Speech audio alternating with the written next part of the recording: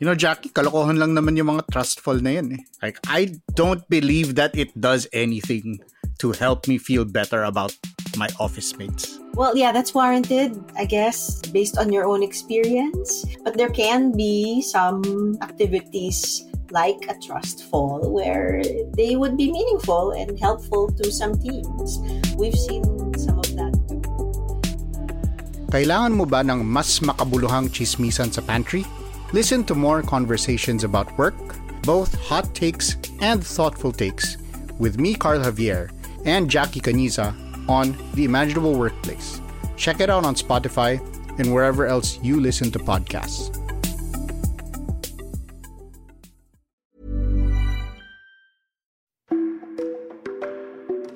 Sa Pilipinas, isa sa bawat 4 na babae na may edad 15 to 49 years old ang nakaranas ng physical, emotional, or sexual violence by their husband or partner.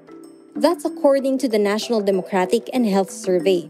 Sa mga ganitong pagkakataon, women's shelters are there to help survivors escape domestic abuse and find temporary protection. According to UN Women, helplines have received a dramatic increase in calls from women seeking help since the COVID-19 outbreak. Pero bakit nga ba mas maraming kababaihan ang tumatawag at humihingi ng tulong ngayong pandemic? And we have enough women's shelters for survivors who are in need of a safe place?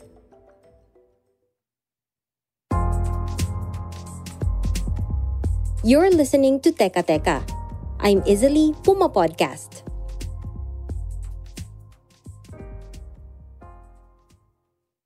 Dumami talaga yung women who are calling hotlines to request for help.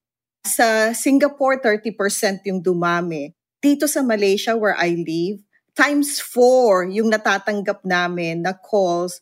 That's Joni Pulido Ferrier, founder of Kabalikat ni Mila, an NGO that helps women stay out of the cycles of abuse. According to women's organization Gabriela, they received some 140 reports of VOW from March 15 to June 10 alone. Gabriela's Secretary General Jom Salvador says the pandemic has really exacerbated the hardships that women are facing at home.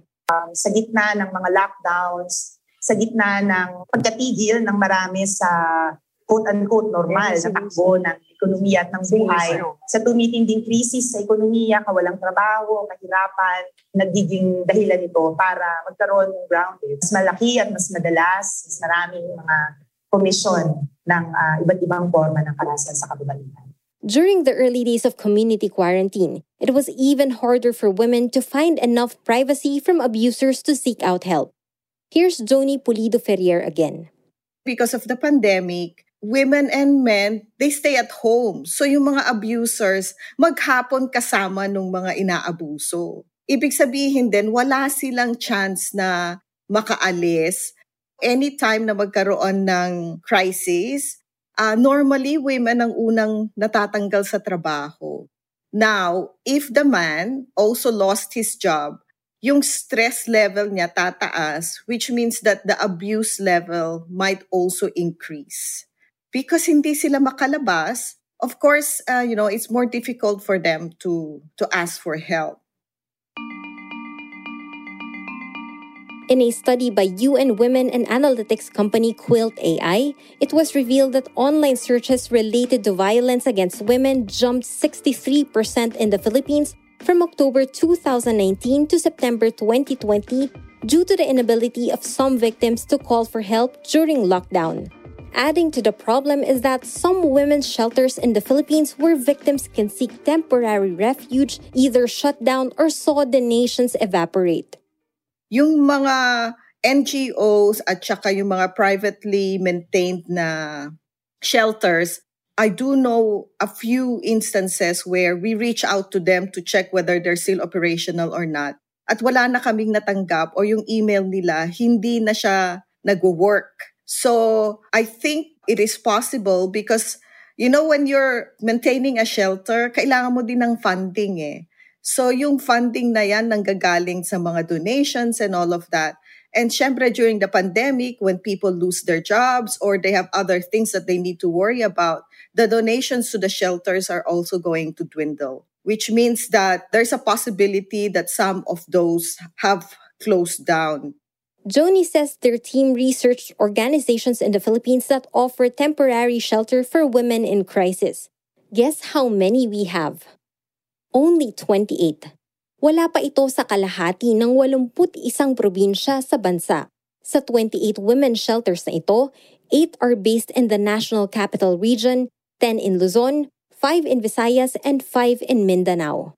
We're hoping that there will be more women who are in abusive relationship, especially for those who do not have the economic means to find a shelter for them and their children, needs a place to temporarily stay while they regroup and create a plan for their future. So I think it's very important for us to extend and increase the number of shelters in the Philippines and support that if we can. Based on the Magna Carta of Women or Women's Human Rights Law, every barangay must have a Violence Against Women or VAU desk. A VAU desk is a frontline service provider to victim survivors who experience physical, sexual, psychological, economic, and other forms of abuse. Ayon sa Philippine Commission on Women, 90% ng mga barangay ay may VAU desk. Yun nga lang, pati ito naantala na rin ng pandemic, which means cases of VAU are underreported. Here's Jom Salvador again. Yung nare-report ngayon na mga kaso ng violence against women, kumbaga parang tip of the iceberg lang ito. Kasi hanggang ngayon sa monitoring namin, marami pa rin sa mga dapat na mechanisms for reporting at saka services sa mga biktima ng karahasan, lalo na sa local government unit level. Dahil as mandated by law, dapat may bawat barangay, may mga VAU desk yan. Hindi pa rin nag-ooperate kasi tinransform nitong pandemya na responders for the pandemic yung maraming mga ganitong desk. Kaya, and we note, for example, among the many cities sa National Capital Region, yung QC pa lang yung kahit papaano may pagbubukas na muli ng mga serbisyo sa VAU. So, alarming talaga ito. So, as we mark the International Day for the Elimination of Violence Against Women this November 25, Jom says much more needs to be done in the Philippines.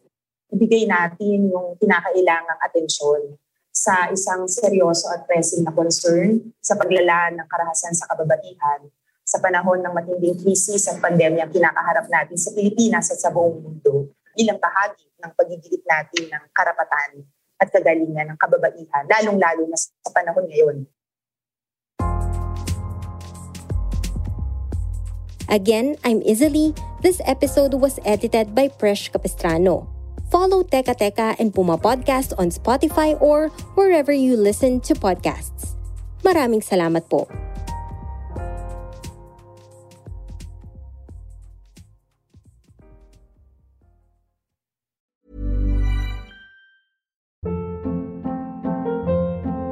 Hold up. What was that? Boring. No flavor. That was as bad as those leftovers you ate all week. Keke Palmer here, and it's time to say hello to something fresh and guilt-free. HelloFresh. Jazz up dinner with pecan-crusted chicken or garlic butter shrimp scampi. Now that's music to my mouth. HelloFresh. Let's get this dinner party started. Discover all the delicious possibilities at HelloFresh.com.